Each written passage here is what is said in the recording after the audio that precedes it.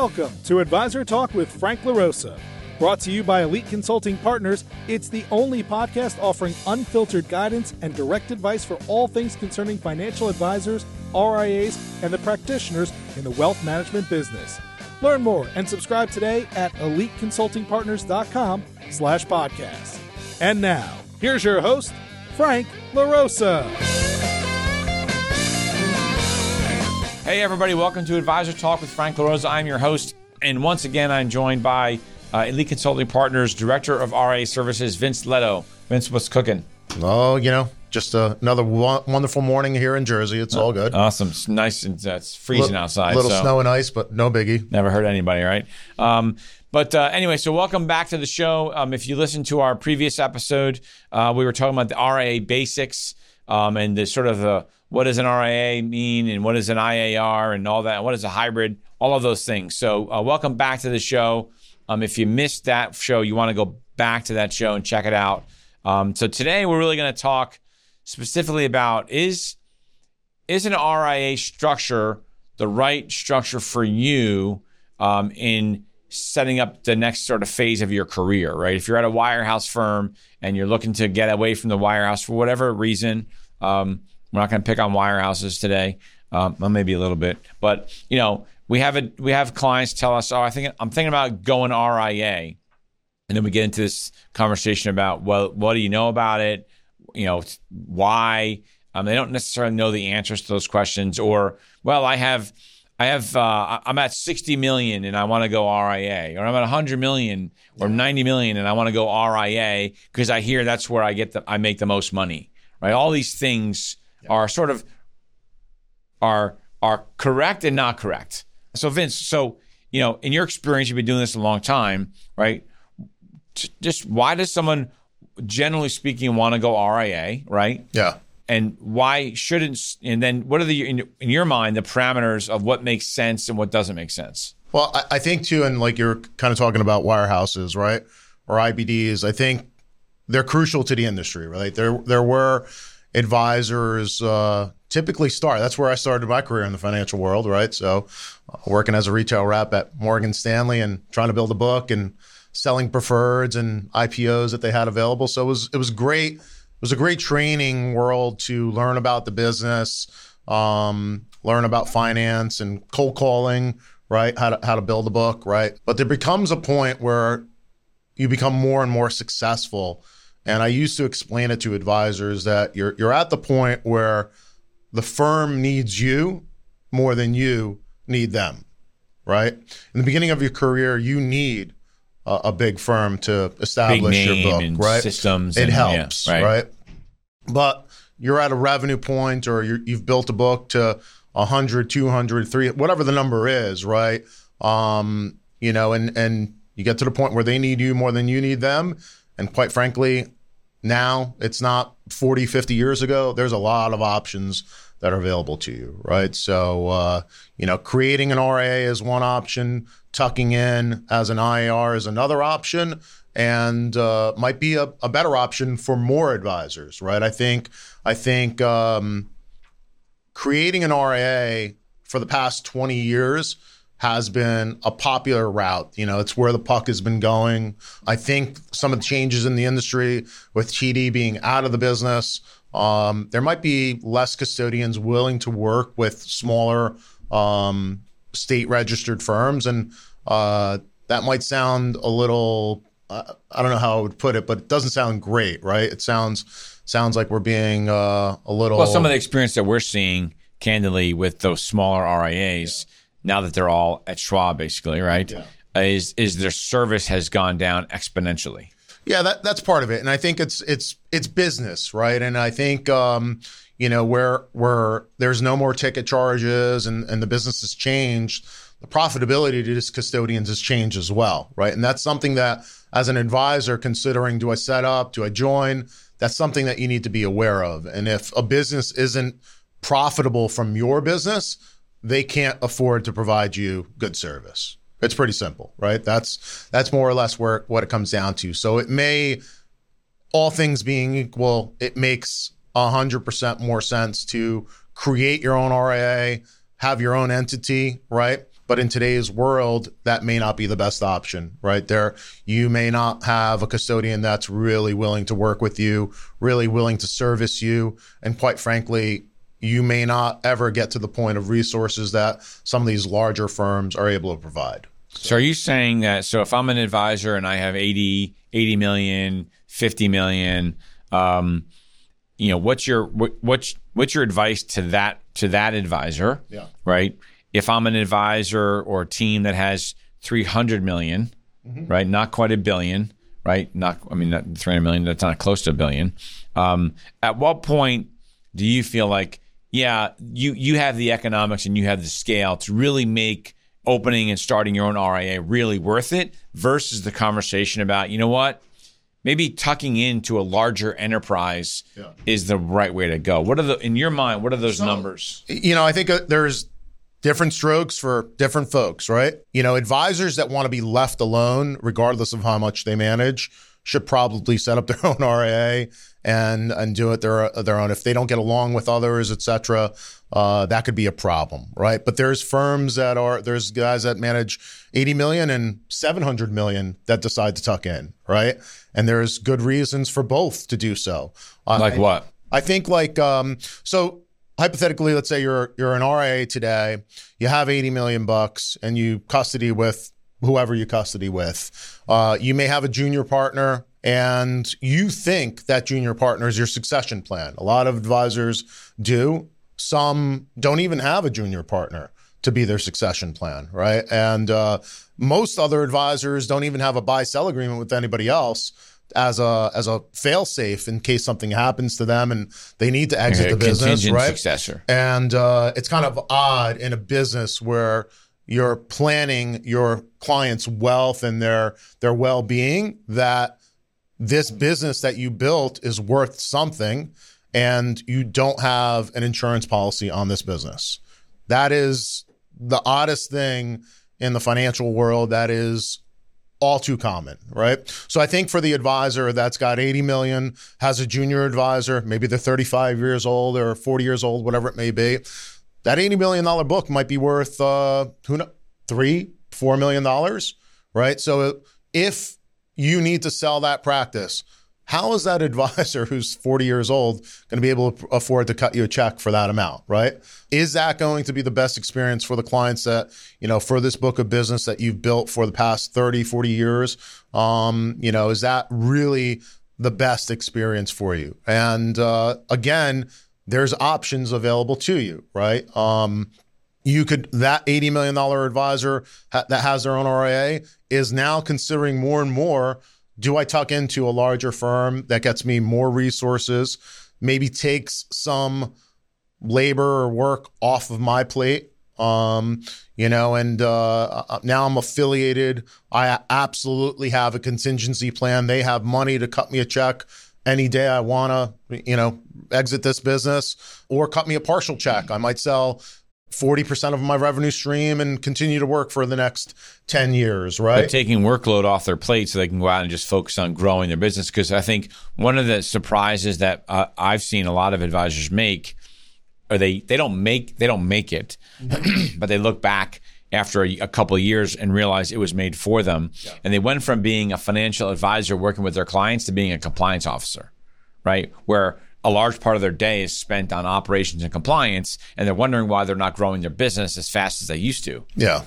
So, that's when we talk about tuck-ins, that's one of the ancillary benefits, or one of the main benefits is that you have the ability to then grow your business faster because now you get to spend time with what made you successful in the first place. Yeah, I think, so the existing RIA that doesn't really have a backup plan, et cetera, or not a solid backup plan, is looking towards the tuck-in solution. Do I tuck in, take some stuff off my plate, have that backup plan immediately in place, and provide more resources? How do you grow your business in that type of structure? Well, those firms that are multi-billion dollars are looking to go from 2 billion to 10 billion, right? And typically they'll have an agreement with us, right? Some of them have an agreement with us where we're referring advisors to them. And if that advisor is in your backyard, that big tuck-in firm might be looking at you as a resource to help that advisor move to their entity, right? So that's a little bit of a side business that could happen there, right? So that could be appealing there. The advisor teams that are leaving, your Merrill Lynch's or your wirehouses, et cetera, they might be $700-800 million and decide, what, maybe creating an RIA is not right for me. And I always use the analogy, I could go out and buy a piece of property, and I could build a house myself. And I'm going to save a lot of money if I hire the mason, the framer, the plumber, the electrician, right? But I'm probably going to build a house out in the middle of the woods, right? It may be a little bit crooked. The windows might be, all jacked up. And, but I saved, 10, 15%. And that's kind of the difference where I could go out and buy a house in a community that's built. It's got a community center, everything along those lines, but I'm paying for that, right? And or the same analogy, you're the general contractor, so you're dealing with the carpenters, the plumbers, scheduling. They're not showing up. They go to a different job, so you got to get somebody else, or they didn't do the job right. You got to bring somebody else in. Yeah. You're dealing with all that stuff versus hiring a general contractor who has their guys. Yeah, and so I focus more on the money aspect of it, right? So because advisors typically they're going to look at, well, what's this going to cost me, right? That's kind of like a driving force in their thought process. What's it going to cost, right? And I think they sometimes are not misguided, but misunderstood that there's a value in affiliating, right, versus doing it on your own, right? Well, what's your time worth? What's your time worth? And you're going to be dealing with that independent contractor. And in this world, it's not a plumber, it's your billing and reporting system. Which CRM system am I going to buy? Am I going to sign a 5-year lease or a 10-year lease, right? Like, what am I going to pay per square foot? I don't know if I'm getting a good deal. I have no idea, right? So a lot of these things kind of come into your business decision-making process, which eats up your time, which eats up your productivity, right? And at the end of the day, you may say, like, yeah, I got 100% payout and I kept more money in my pocket, right? Reality is that, if you take a firm that you could affiliate with and gives you hypothetically an 85% net payout on your business, right? They're not making 15 points off of your revenue, right? There's look at it this way. If someone's saying your payout's 85%, and these are real world numbers, we get into details, right? But if they're giving you 85%, they're giving you that billing and reporting, the CRM system, they've got and the support to run those things. The other thing too is that is kind of like missed. Typically, these tuck-in solutions are going to have more than one custodian, right? That's a huge, huge factor, right? And when their service team calls XYZ custodian versus you at $100 million calling XYZ custodian, it is a world of difference in the turnaround time to get things done. That could be a check request for your client. Your client could call you and say, hey man, I know we talked about I was going to buy a house. I need the money today, right? And sometimes service teams react faster to a $3 billion RIA firm versus a $100 million RIA firm. I mean, you may find that odd, right? There's different service teams within those custodians. I joke, right? It's not odd, right? You're not going to react to a $10 million client the same way you're going to react to a $100,000 client, right? It's just you segment your book, and every business is going to segment their book as well. And some of these custodians are $10, $20 billion. Easily. And if they have $10 billion with Schwab, and you're underneath them. Well, other thing is, usually those RIAs have their own internal service team that you're going to be working with. Yeah. So it's sort of like, hey, let us call the custodian and fight the fight. You go back to servicing your client. All of those things are really important to save brain power. That is just the reality, right? Yeah. Look, advisors I think there's a different perspective, especially and this is really to wirehouse guys, because I think that if you're $1 million or $2 million producer and you have $300 million at Morgan or Merrill Lynch, like, congratulations, like you're a big deal there. In the RIA world, you're not. Like, in the RIA world, You're just not. You're, I would say, average, maybe even below average. So you might think that you're going to get, that's just a hard truth, right? You might think that I'm $300 million. They should roll over for me. They're not going to, right? They're just, because they're going to take a phone call from a $10 billion RIA before you, right? And so I think that the economic component of it is, and we'll do that also at another call. 100% isn't 100%. Right. If you're running your own practice, that 100% may end up going down to 70 or 65 or 70, whatever the number is, right? Versus an RIA that says, tuck into us. Yep. Yeah, I'm giving you 85, but you end up making more money. We go through this exercise all the time with clients where, and this is not just in the RIA world, this is just also in the independent broker-dealer space. Sure. Where you look at two different firms, and one firm is saying, well, I'm going to give you a 95% payout, and then we have all these other charges underneath here, that we're going to charge you, and somehow you get down to, 70%, let's just say, right, or 80% before your local expenses, right? So let's just say it's 80%. And then another firm says, well, we're going to give you 80% all in, right? And advisors, for whatever reason, have a hard time psychologically understanding the difference, right? If it's 80, it's 80. It doesn't matter how you get there. As a matter of fact, the 80 all in, sometimes it's easier to deal with. It's all in the details, right? You might get a 95% payout. Oh, but wait, your $1 million account has a 10 BIP platform fee before that revenue goes to your 95%. Before the payout. 90%. So your business is not to know all the options that are out there. Your business is to manage your clients' expectations. Our business is to tell you what those options are and not to waste your time on what we think are the best options for you. So that's again, don't build your own house. Come to us, right? We're that general contractor, right? We're helping you. We're saving you time, and we're gonna give you the best product your money could buy. Period. And that's valuable. You made a point, and you said sometimes the larger broker dealers are multi-custody. Yeah. Right. The RIAs. Yep. I'm sorry, RIAs. Why?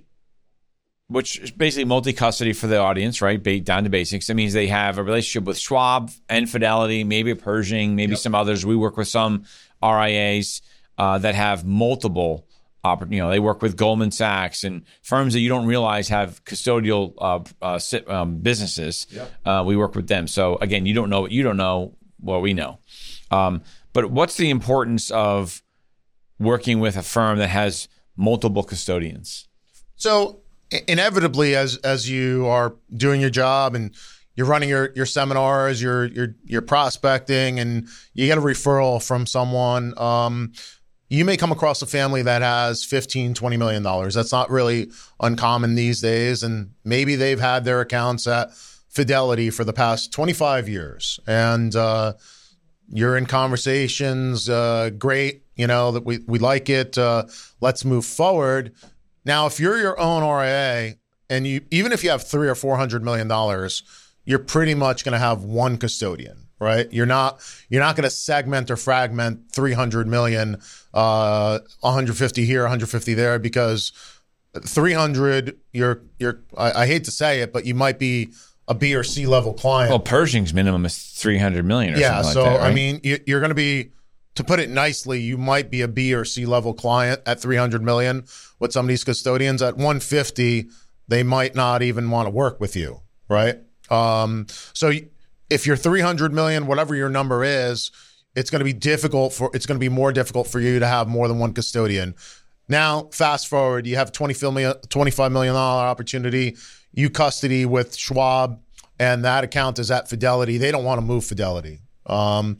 If you're they're like, we love you, but we don't want to leave Fidelity, let alone go through the ACAT process and all that stuff. If you're tucked in under a multi-billion-dollar RIA, they're going to have a relationship with Schwab, Fidelity, Goldman, and you're going to call your contact and say, hey, man, I need a rep code with Fidelity. I'm taking over an account. Can you get that set up for me? And by the power of their numbers, that's an easy decision. That's an easy call for them, right? So you're saying that the client doesn't have to. So when they get a rep code, what happens with that account? at Fidelity. You basically, if they're at Fidelity Retail and you have the ability to get a rep code on the institutional platform, Institutional Wealth, they're basically journaling that account internally. They're not ACATing that account to Schwab or Pershing, et cetera. So does the client get a new account number? Typically, they don't. Sometimes they do, sometimes they don't. It really depends internally what their systems are. But long story short, it's an internal move. It's a letter of authorization that says, move my account from so-and-so to so-and-so, and that's that. So you as the advisor get to say, listen, no problem. Leave the accounts right where they are. I'm not asking you to move the accounts. Leave them at Fidelity, and I can then take over as the advisor of record, right? Don't say rep of record. They don't understand what that means. Yeah, and say advisor of record. Just envision this, right? These bigger opportunities that you're going to come across, right? There might be a trust. It might be an LLC account, right?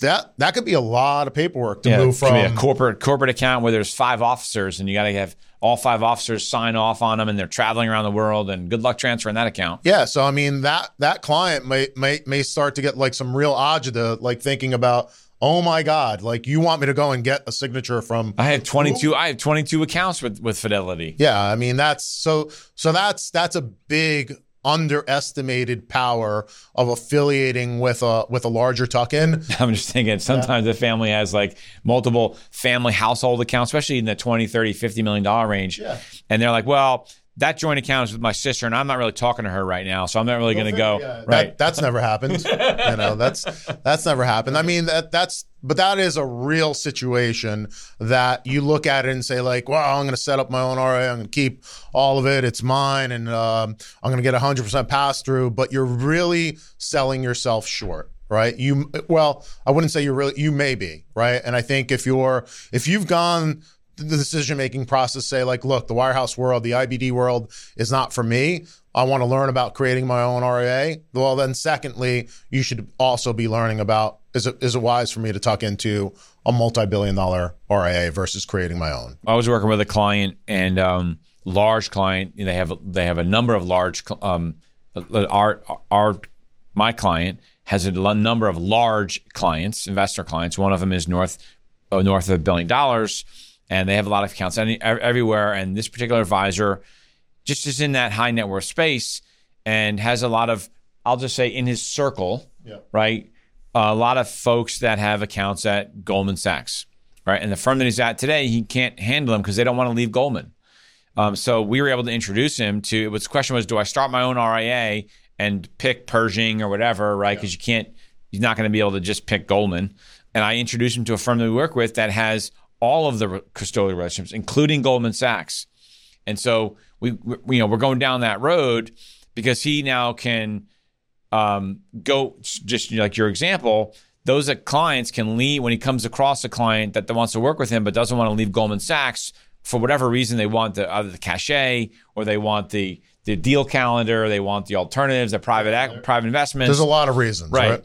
He now will be able to access all of that entire platform, and the client doesn't have to move their account. That's the kind of stuff that's out there that people don't know about, right? People don't know that Merrill Lynch has a custodial relation, a custodial agreement. I had no BS. UBS did custody for RIAs until I got here. Right. So it's you'd be surprised because here's the big thing people don't understand. If you're at a UBS, Morgan Stanley, Merrill Lynch, it doesn't matter what firm, right?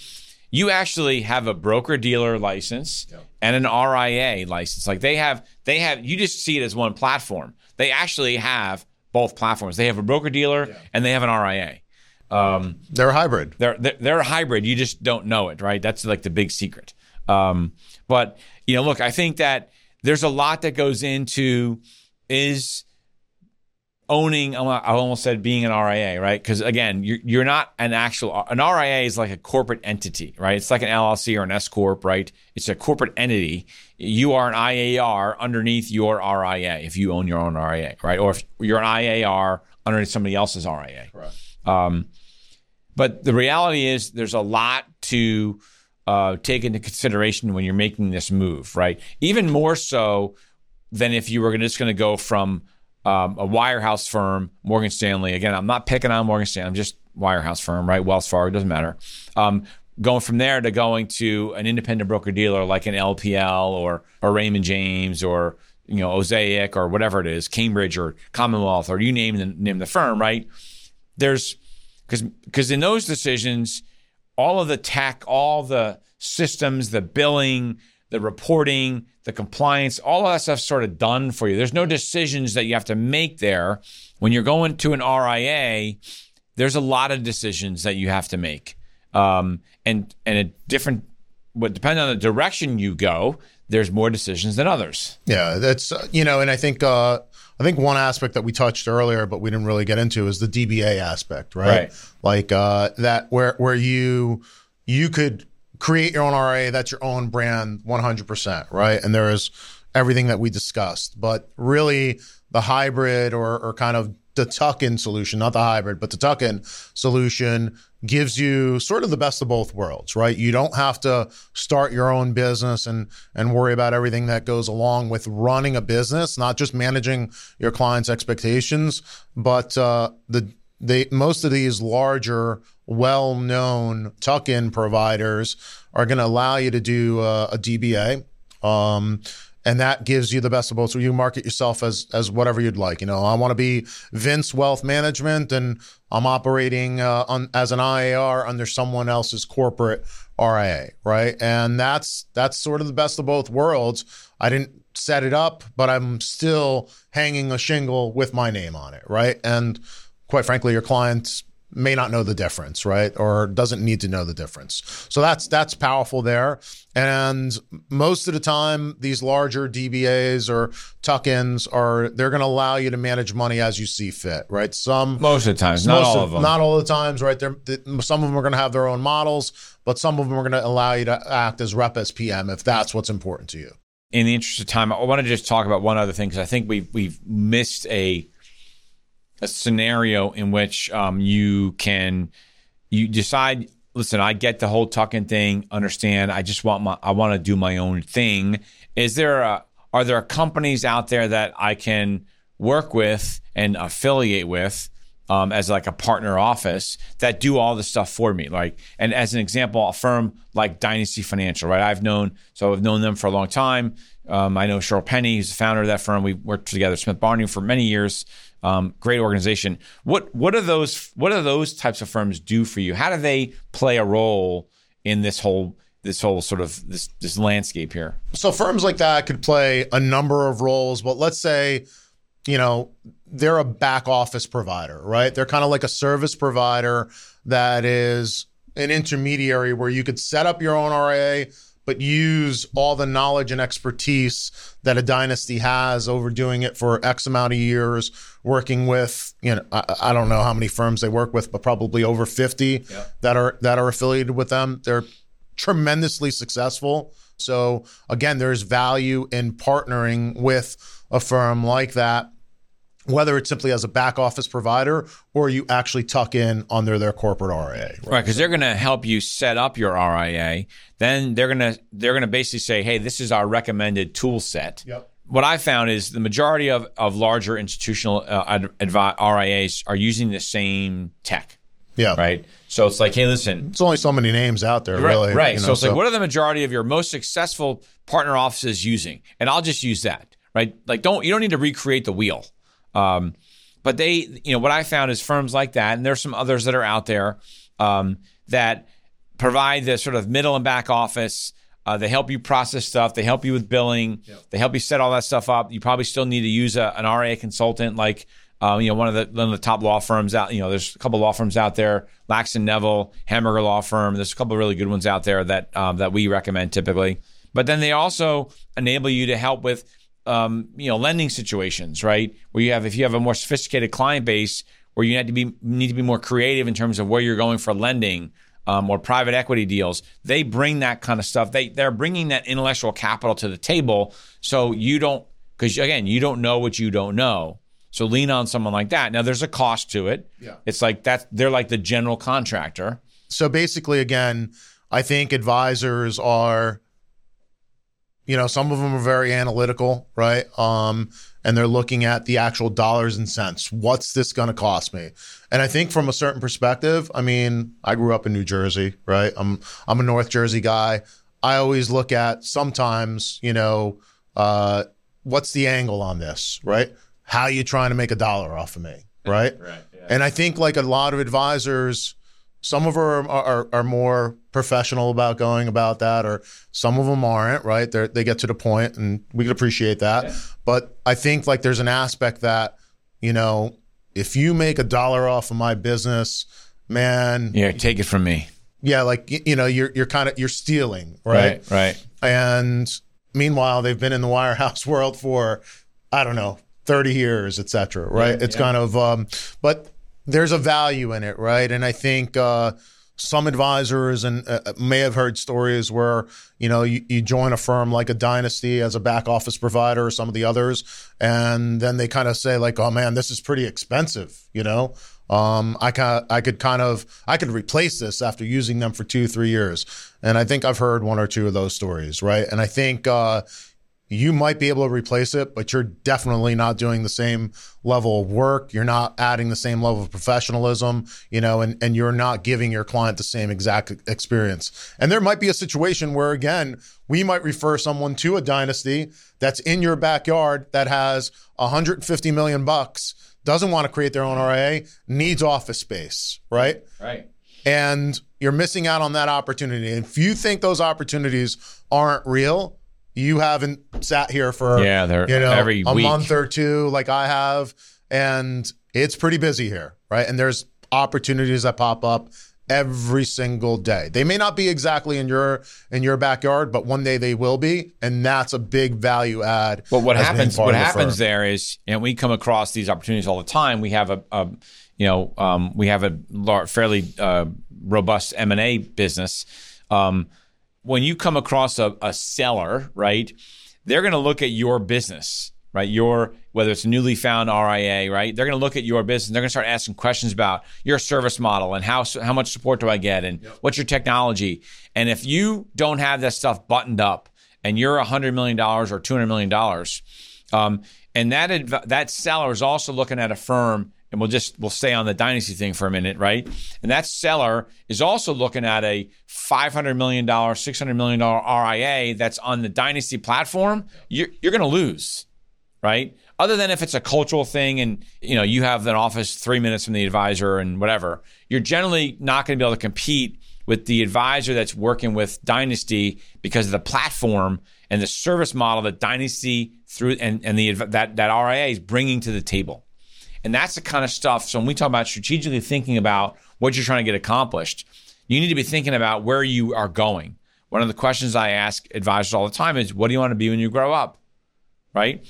If you're $500 million today, where are you trying to go, right? Are you trying to get to $2 billion or $3 billion? Okay, you need a business model and an affiliation model that's going to help you get to that as fast as possible. Yeah, maybe you can do it by yourself, but it might take you twice as long. And so there's an opportunity cost there versus paying a little extra, working with whether it's Dynasty or some of the other firms. And the extra, you might be talking about like 2 to 3 bips. Right. That's right. Exactly. Like you're not, we're not talking about 10 or 15 basis on $1 million in production. You're talking about like $20,000 or $30,000 a year. Yeah. Right. You could argue that you probably spend more money on lunch. Yeah. Right. Golf and whatever, yeah. Yeah, I mean, it's kind of that's where But the advisor here is, that's $30,000 more. I can't do that. Well, again, I think like there's maybe a little bit of coaching that needs to go through that. That I think again, advisors are kind of like thinking you're digging into my pocket, a little bit, right? It's a negative connotation, right? So the way as I'm learning as a business owner, right? I started Elite 12 years ago, and I came from the wirehouse world. And what I started to learn, which helped me as I grew and was making larger investments, is just that I don't look at expenses or things that I'm paying for in the business as an expense, right? As this is the cost of what this is going to be. I have to whatever. I'm hiring people. It's a cost. Yeah. I look at all of those things as investments. Yep. And so if you have if you take that perspective in when you're writing a check for something for technology, if it's going to be $80,000, it's not an $80,000 expense. It's an $80,000 investment in the business. And what are you going to get from that investment? That's what you have to look at with everything. So if it's going to cost you, I'm just picking a number, $200,000 or $300,000 to be affiliated with Dynasty. Again, we're going to just stay on that line. That's what it's going to cost you. It's $300,000. That's an investment in your business. So what are you going to get? What are you getting for that investment? Yeah. And what's the return on that investment going to be? Versus, it's an expense and I'm losing money. You can't look at it that way. Like if that's how you're going to look at everything, you're probably better off in a W-2 world. Well, yeah, I mean, it's kind of like, affiliating with somebody. You almost have to be like along the lines of like, if you're not growing, you're dying, right? Which is my attitude. Right. So businesses that aren't growing are dying, right? They're going to be out of business. And I mean, I've only been here for a short amount of time. And obviously, Frank is not penny wise and pound foolish, right? That's one way to look at it. I think we're about to expand, right?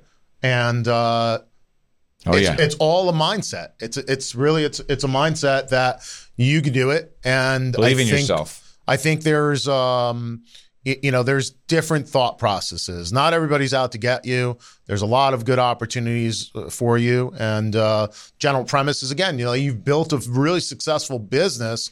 And there's different ways to manage that business going forward, and, the other adage is, obviously what got you here is not going to get you there. Right. And the world is changing. There's no doubt about it. And you could change with it, or it's going to change around you. Yeah. Yeah. So anyway, if you want to have these kind of conversations specifically about your not business, but your direction or your future business, the best thing to do is work with someone like Vince, who's been doing this for a long time.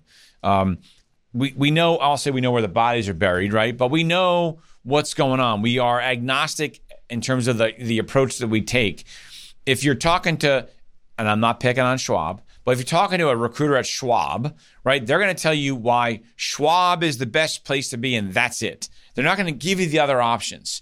Yeah. So we're here to sort of guide you along this path so that you don't make mistakes, because we've seen, and Vince has seen, especially in the RIA space, we've seen those mistakes being made by other people. And so why not learn from that experience, right? Why not learn from Vince's experience or my experience or somebody here at the firm this is all we do all day long, right? It's why your clients work with you, because all you do all day long is worry about their investments and worry about their retirement plan, and worry about their goals and their estate plan. That's all you think about. That's all you do. That's why you're awesome at it. Well, that's why we're awesome at what we do. So if you want to have a conversation, you can give Vince a call at 201-723-5934. Or email is going to be Vince Leto, VinceLeto at eliteconsultingpartners.com. I think the main premise, though, is, again, remember, your firm needs you more than you need them.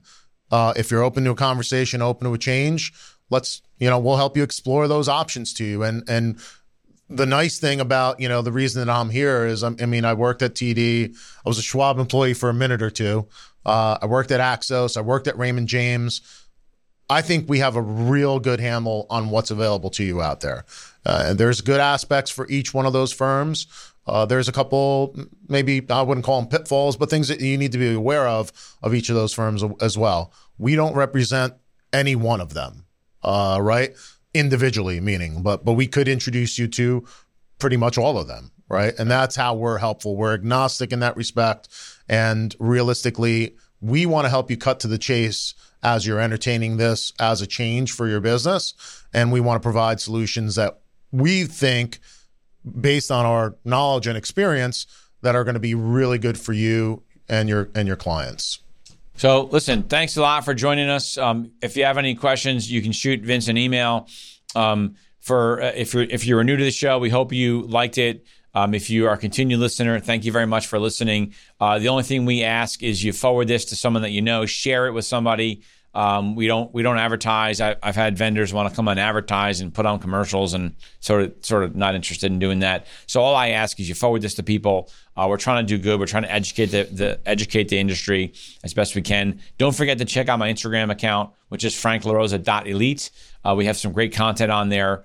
Some of it's industry specific stuff. Some of it is just motivational content that some people need to hear on a daily basis or something. But there's great stuff on there. We appreciate it. Thanks for listening, and we'll see you next time. Thanks for listening to Advisor Talk with Frank LaRosa. If you're looking for more advice or solutions on any topics in the financial services industry, or you just want to subscribe to our podcast, head on over to eliteconsultingpartners.com/podcasts.